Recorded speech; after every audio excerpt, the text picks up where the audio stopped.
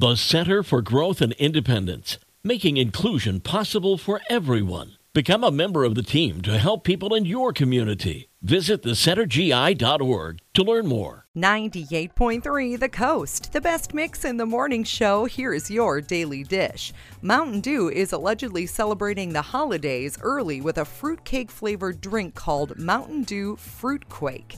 Jared Leto has launched his own beauty brand. 29 Palms has 11 skincare, body care, and hair care products. Most of the products contain Callan powder and prickly pear extract. Meghan Markle says she felt objectified when she was a briefcase girl on Howie Mandel's game show Deal or No Deal.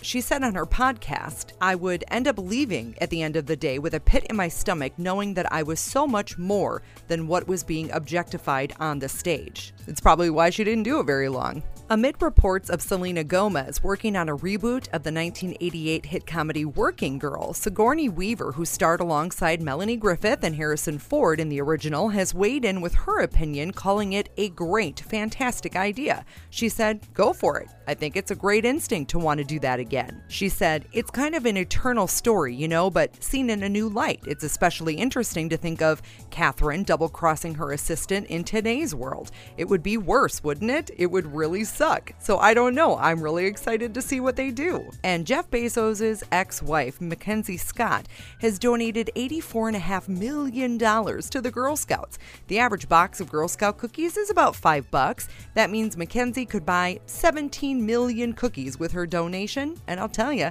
17 million boxes of Girl Scout cookies still doesn't seem like enough. That's your daily dish. Air Supply, Alicia Keys, and Club Nuevo, plus a happy headline, all coming up on the best mix, 98.3 The Coast.